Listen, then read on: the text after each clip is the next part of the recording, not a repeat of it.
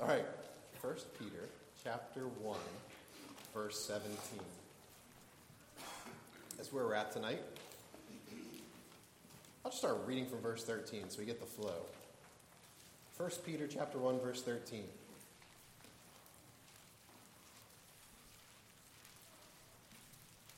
God's told us a whole lot about our living hope.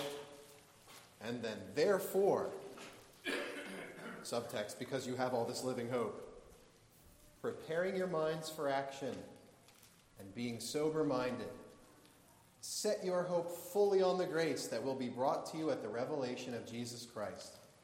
As obedient children, do not be conformed to the passions of your former ignorance, but as he who called you is holy, you also be holy in all your conduct, since it is written, "You shall be holy, for I am holy." Now, tonight's text. And if you call on him as Father, who judges impartially according to each one's deeds, conduct yourselves with fear throughout the time of your exile, knowing that you are ransomed from the futile ways inherited from your forefathers, not with perishable things such as silver or gold, but with the precious blood of Christ, like that of a lamb without blemish or spot. He was foreknown before the foundation of the world, but was made manifest in the last times for the sake of you, who through him are believers in God, who raised him from the dead and gave him glory, so that your faith and hope are in God. Amen. Let's pray.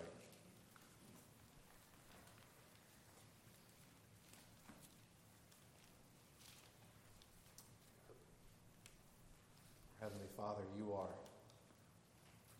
awesome, terrible, your goodness and power.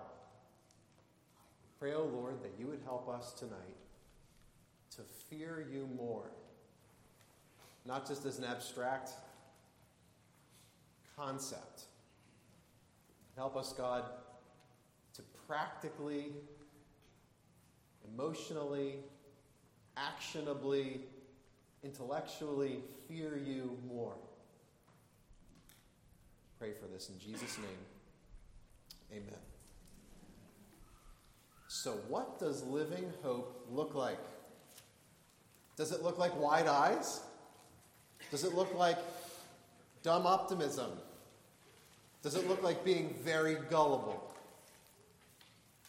It's not any of those things. That's not what a living hope is. Peter tells us what a living hope looks like in this section, and he says it's three things. First, it's setting our hope more fully on Jesus. Second, it's being holy as God is holy. We looked at both of those things last week. And then third, it's fearing God. That's what we're looking at tonight. Tonight's sermon is all about fearing God. So the first thing we have to do tonight is we have to make sure we understand what Peter means by fearing God. And then we'll look at 4 reasons that Peter gives us for why we should fear God. So, what is the fear of the Lord? And then 4 reasons why you should. Okay. Point 1. What it means to fear the Lord. We look at our passage tonight. I want you to see that the little grammar work, I want you to see that the main command there is in verse 17. It says, this is the main verb, conduct yourselves with fear throughout the time of your exile. A little background. This is saying something about you as a Christian. It's saying that you're in exile for a time. You're in exile because Adam's sin got humanity cast out of the garden. The proof being that you're not in heaven right now. You're not only in exile, you're in exile for a time. Only for a time. Because your old sinful self and your alienation from God, they've died with Christ when Christ died.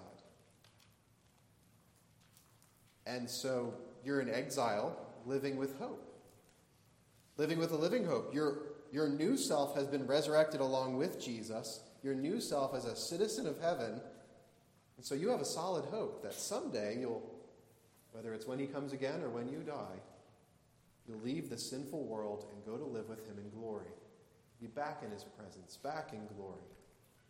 So the question comes then, how should you live while you're still here? How should you live when you're in exile? Peter's answer is, you should conduct yourself with fear. So now, the more important question is, what does that mean? What does it mean to fear God, the good kind of fear? First, I want to tell you what it doesn't mean.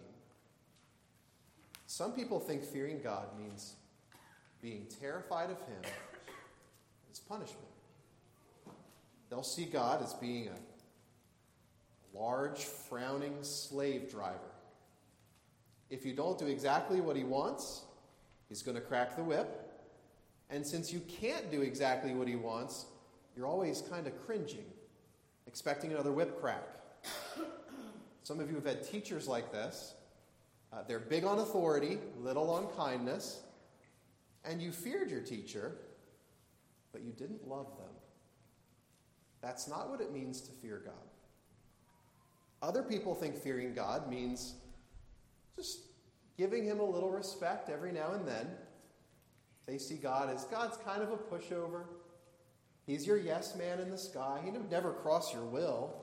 So, of course, we like him and we speak well of him, but he doesn't really have much of a bite anymore. Some of us have had teachers like this. You had the pushover teacher in school. They're big on kindness and they're small on authority. You like them okay, but you never really respected them. That's not what it means to fear God either. Fearing God's something, it's a totally different species of fear. It's seeing God as having the perfect mixture of kindness and authority. And because you see in him both of these things, all this kindness, all this authority, you really want to please him. So you may have had a teacher that kind of embodied this in school. You knew you had a favorite teacher, and they're your favorite teacher because you knew they really liked you. There's that kindness. But you also respected how they used their authority. They'd give you a demerit if you deserved it. They gave you the grade you deserved. They were tough but fair, and you knew they liked you. And so you felt bad handing them garbage assignments, and you really wanted to do well on their papers and on their tests because you actually cared what they thought. That's a little good illustration of the fear of the Lord. That's how we're supposed to live before him every moment we're in exile. Every moment we're on this earth, before we go into glory and finally realize our living hope. Now, kind of talking about that's what the fear of the Lord is like. Hope you have a sense of that. Now we're going to turn to add some fuel to that fire. Peter gives us 4 reasons why we should want to fear him this way. 4 reasons to increase the fear of the Lord in you. Reason number 1. Here's your first reason why you should fear God. It says, you call upon him as Father. If you call upon him as Father, it says. Now, at the background of this first reason lies a pretty astonishing fact. And that fact is that through the bloody death of Jesus Christ and the new life of the Holy Spirit, God has adopted you. If you're a Christian, he's adopted you to be his child. You're his child. So you should fear God because he's your Father. Because he's your perfect Father. He's your perfect Father, again, because he has in himself the perfect mixture of kindness towards you, but also authority toward you. You might have trouble with this point because you've never had a father that got that balance right. Maybe your dad was all sternness and no smiles. Maybe your dad wasn't around. Maybe your dad was all smiles and no sternness. They're actually both destructive in their own way. But it should be comforting to you to know that your God's in another category, above and beyond any fatherly example. He's a perfect Father. Perfect mixture of infinite kindness towards you and infinite authority at the same time. Because on the one hand, as your Father, God's been infinitely kind toward you. He set his love on you when you were a sinner, when you hated him. He provided his own Son to meet your greatest need. He wants to walk with you in light every day of your eternal life. He's so kind. You should fear God because he's a kind Father. On the other hand, as your Father, he's also your authority. He's laid down a law for you. He has every moment of your destiny in his hands. He will discipline you as much as you need it. You should fear him because he is the absolute authority of the universe still, as Father. So this is the Father that we're privileged to call upon for any sorrow, for any need. This is the Father we want to please. A Father who's high and holy, but also really, really likes you. A Father that you can hug close to your chest, but you dare not cross him.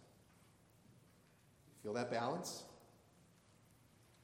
So that's the first reason why we fear the Lord. With the good kind of fear, we fear him because as Christians we call upon him as Father. Reason number 2 why we fear God. It says he judges impartially according to each one's deeds. And the second point reminds me of how I fear police officers. I like police officers, but whenever I'm driving down the road and I see a police car on the side of the road, I always get that, and I slow down. Well, sometimes I speed up. Why is that? I'm sure it's because they have a certain power of judgment over me, a legitimate power of judgment. That's the second reason we fear God, because he judges impartially according to each one's deeds. Now, I bet that sentence might make some of you feel a little nervous. Because it doesn't sound very Protestant, does it? Judged according to works, it says. It's actually very Protestant.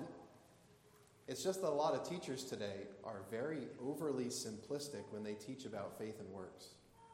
A lot of people just want to say, you're saved by faith, and then it doesn't matter what you do.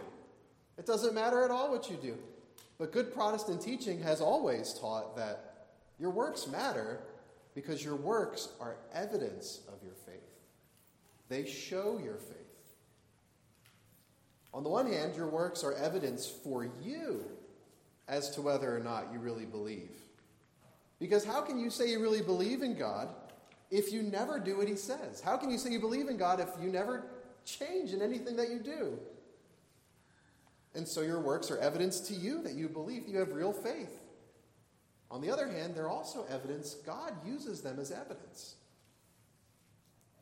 They're evidence to God because scriptures say that when God judges you, he will look at your works and see if they show evidence of true saving faith. So you're not saved on the ground of your works. God's not looking and saying, did you do enough good works and then I'll save you? That's not the case at all. You're saved through faith in Christ alone and on Christ's merit. But God looks at your works and holds them up as evidence of your faith being real or not. God also looks at your works, this is very important, to determine what rewards he will give you on the last day. God will look at what you have done in the body to see what rewards you'll get for eternity. It's everywhere in Scripture. That's the sense of Psalm 62:12. Psalm 62:12, for you will render to a man according to his work. It's the sense of Matthew 16:27. For the Son of Man is going to come with his angels in the glory of his Father, and then he will repay each person according to what he has done. And I could multiply examples. So what does this mean for us? It means we need to fear God because he judges impartially according to our deeds. And so you're supposed to read something like this, and you're supposed to look at your life. And you're supposed to look at your life, and if your life is rife with sin, if you enjoy your sin, you're neck deep in your sin, and you don't do anything to fight your sin, he's saying you ought to fear the judge. You don't feel very good about a genuine work of the Spirit in your life based on the evidence of your life, then you ought not feel good about what God thinks about your life based on the evidence of your life. Paul says this to Christians. He says, do you not know the unrighteous will not inherit the kingdom of God? Do not be deceived. Don't be deceived. Or if you look at your life and you can't identify that you're doing anything for God at all, then what kind of reward could you possibly expect? Well, to be a little more encouraging, you could go the other direction with this too. God's going to look at all your deeds. He's going to look at all your deeds. That means that everything you do for him counts. He's going to reward all of it. It also means that the more you obey him and the more you love others and draw close to him, the more assurance that you can have that he's going to see some true evidence of your faith. The more assurance you can have. Salvation. We fear God because he's the impartial judge. And words like these are the policemen that God gives us to help us slow down and obey his law. That's reason number 2 why we fear him. We fear him because he's our Father. We fear him also because he will judge impartially according to our deeds. Reason number 3 why we fear God. I'll summarize it this way. God has ransomed you at infinite cost. It's a good reason to fear God. So the third way we fear God reminds me about how myself and my wife, Hannah, how we fear other people in our life. We both have great parents that we fear, but I'm trying to broaden this beyond just parents. I would say that Hannah fears her grandmother in this kind of way. Because her grandmother has always loved her so well. Growing up in a Navy family, Hannah moved a lot, and her grandmother's house was always like that constant home base for them there in Long Island. Hannah's grandmom would always come and take Hannah and her siblings out on adventures wherever they lived. And when Hannah grew up, her grandma even helped her out with a loan for college. Wanted to make sure she was well taken care of. And so long story short, Hannah's grandmother gave her such precious gifts. So Hannah fears her grandmother. So that means that Hannah loves to visit her grandmother. It means that Hannah loves to show her grandmother what beautiful things have happened in our family as a result of her kindness. I'm sure that all of us have people that we fear this way. And then we need to transfer that feeling over onto God. We fear God because of the infinite price that he paid to ransom us from our futile ways. It says here that he's ransomed us from our futile ways. There's actually a lot of ways that God's ransomed. God's ransomed us from all kinds of things. Here he's talking about our old futile ways. This would have been intensely angering for people growing up in, well, practically any society. Any society that values their traditions, a Roman society, values their long, austere traditions. Peter's coming and saying, they were futile. They were pointless. Saying once upon a time, all of our... I'm looking at everybody here. I don't know too many people that are ethnically Jewish in our congregation. Once upon a time, all of our families followed pagan religions to their hurt. Every family has generations of evil habits that their kids get stuck in. You're probably still trying to fight your way out from generational sin. Peter says, God paid the blood of his Son to ransom you from those horrors. So I want you to see there's a beautiful contrast here. God has ransomed you from generations of worthlessness with the most valuable thing in existence, the life of his Son. Saying, what an excellent reason to fear God.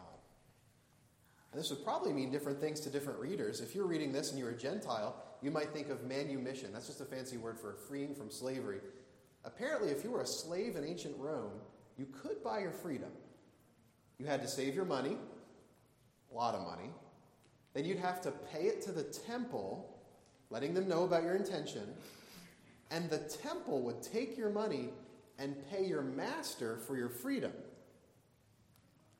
So actually, when you're freed, you'd actually be considered a free man in the eyes of your master, but you'd be considered a servant of whatever God purchased your freedom. How neat is that? So any Gentile reading this, any Roman reading this, would probably be thinking along similar lines. They'd be thinking, Jesus paid an infinite price for my freedom, I have a category for this. I know if God's doing this, and so I'm his servant now. I want to serve him. That's what a Gentile reader would be thinking. A Jewish reader might read this and think something slightly different. You know that at one point the Jews needed freedom from slavery in Egypt. So God had them slaughter a Passover lamb to save them from his judgment on their enemies. God's salvation was a destroying of their enemies, kill the lamb, be saved from that destruction. The people were ransomed with a lamb. That's the price that was paid, the death of a lamb. Later on, the Jews needed freedom again, this time from exile from the nations. And God promised in Isaiah that one day he would free them again and bring them home. Isaiah 52 says this, "For thus says the Lord, you were sold for nothing, and you shall be redeemed without money." People were supposed to know that they would also be ransomed with a lamb. Isaiah 53 says, "A lamb led to slaughter, who opened not his mouth." Isaiah 53:7. So any Jew reading this would probably be thinking, the Lamb of God paid the ultimate price for my freedom. And so I want to serve him. I want to fear him. I want to serve him. And you could multiply examples. All throughout the New Testament, you find out Jesus ransomed you from the curse of the law. Galatians 3, from all lawlessness. Titus 2, now from your old feudal ways of living, your old worldly ways, or your family's old worldly ways, destructive ways. The point is that we fear him and we want to please him, not just because of what he ransomed us from, what he purchased us from, but also because he paid an exceedingly precious price for us. Not silver or gold, but the precious blood, the life of the Son of God. There's actually a flip side to this too, because this is why we also don't want to displease God. Because whenever we ignore the high price that he paid for us and go back to enjoying our old sins, God tells us what we're really doing. Hebrews 10:29 says this. It says, when we go back to our old sins, ignore Christ, ignore what he paid for us, Hebrews 10:29 says, we're trampling underfoot the Son of God, counting his blood a common thing, profaning the blood of the covenant. Hebrews then goes on to say, how much worse punishment do you think is deserved by such a one? It's a fearful thing to fall into the hands of a living God. That's the third reason we fear him, because he paid such a high price for us, a price that we can't ignore, cannot ignore. And that's the third reason we fear him, because he paid such a price, unimaginably high price. Reason number 4, maybe even my favorite reason why we fear God. I'm going to summarize it by saying, he bent heaven and earth to be with you. That's reason number 4. He bent heaven and earth to be with you. For this last reason, I've been trying to give earthly analogies. I don't actually have an earthly analogy for this one, because there's just no earthly fear like this. Because I think the end of this passage shows you the perfect marriage of God's authority and kindness in his plan of redemption. So I want you to look at verses 21 and 22 again. I want to refresh our memories before we dive in. It says, he was foreknown before the foundation of the world. God knew him, but was made manifest in the last times for the sake of you, who through him are believers in God. God manifested him. Who raised him from the dead and gave him glory. God raised him from the dead and gave him glory, so that your faith and hope are in God. So on the one hand, all of this is pointing at God's authority. Just look what God has done. I want you to notice that the stress in these verses, there's a lot of passive tense. I want you to notice the stress in these verses is what God the Father has done. So first, he foreknew Christ. It's not saying he just knew about Jesus ahead of time. This is an election word. It's saying he appointed Christ and Christ's salvation mission before time began. He foreknew Christ. Second, he made Christ manifest. At a certain point in time, God revealed Jesus, the Savior of the world. He manifested the Messiah. And the Messiah's finished work on the cross brought in the last days.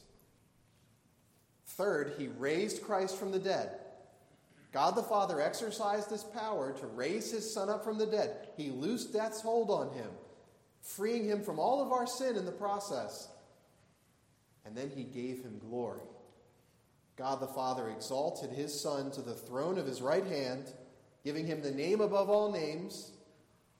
So, brothers and sisters, these are massive displays of authority. These are infinite displays of authority on a divine scale, planning the Christ before creation, sending the Christ, the Son of God, on a mission to seek and to save the lost, raising Christ from the dead, killing death, glorifying Christ, putting him at the place of all authority in heaven, appointing him the judge of all things. All of history and all of creation swirl around what God has done by these massive displays of authority in bending all heaven and earth around his plan of redemption. So he has all authority. That's what this is showing you. He has all authority. But then on the other hand, this is pointing at God's profound kindness. Because look at this. He did all of that for you. Verse 20. He was made manifest in the last times for the sake of you. Verse 21. He raised him from the dead and gave him glory, so that your faith and hope are in God. I want you to wonder in awe at that for a moment. The ultimate displays of God's power and authority were all for you. They're for you. Tell me that's not humbling. You could never be worthy of such a thing. But do you see why I have no analogy for this? You're reckoning with a God who's exercised ultimate authority so that your faith and hope could be in him. That's the fourth reason we fear him. Look at that authority. Look at that love. He's bent all of heaven and earth to be with you. That's a good reason to fear him. So now I'll start to wrap this up. I'll conclude by way of application. What do we do with this? Well, what Peter's been doing in these verses, now that he's told you all about your living hope in the whole first part of 1 Peter, now he's been making a case for you for why you should fear God.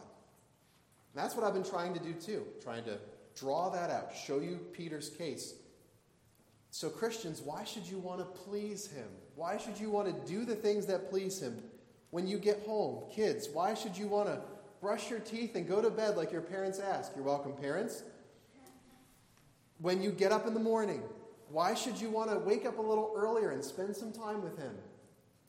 Why should you want to do your best at work? Why should you want to do your best at school? Why should you want to go out of your way for other people when no one else is even going to know or care?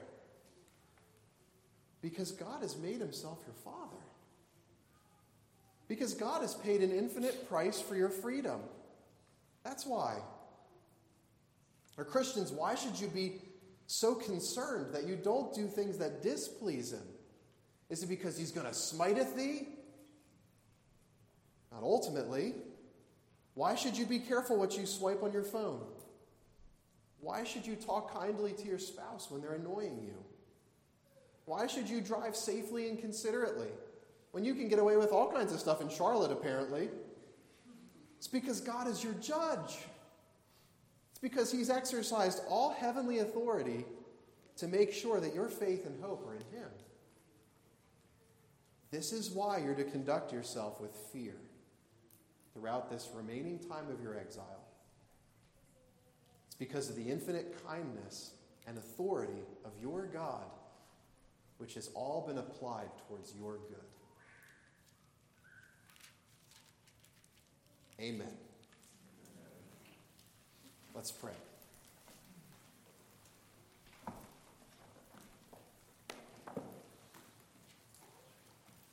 So, our Father, we are privileged to call upon you as we don't even know. Privileged isn't even a close enough word to describe what we are, to be able to call on you, holy God, as Father. I even feel, how can I even address you except through the shed blood of your Son and the intercession of your Spirit, and you love us so. So, Lord, we come before you and thank you. All you've done, all that you are. And we do fear you, not like we ought. We confess that. We ask you, O Lord, bring this home to roost in our hearts. May this make us change how we live. May we fear you like you would have us fear you. And use that to bring about that change in our lives that we need to see. Comfort us, Lord, when we see this fear rightly in operation. Only we need your help. We need your help. Give us faith. So we pray all these things in Jesus' name. Amen.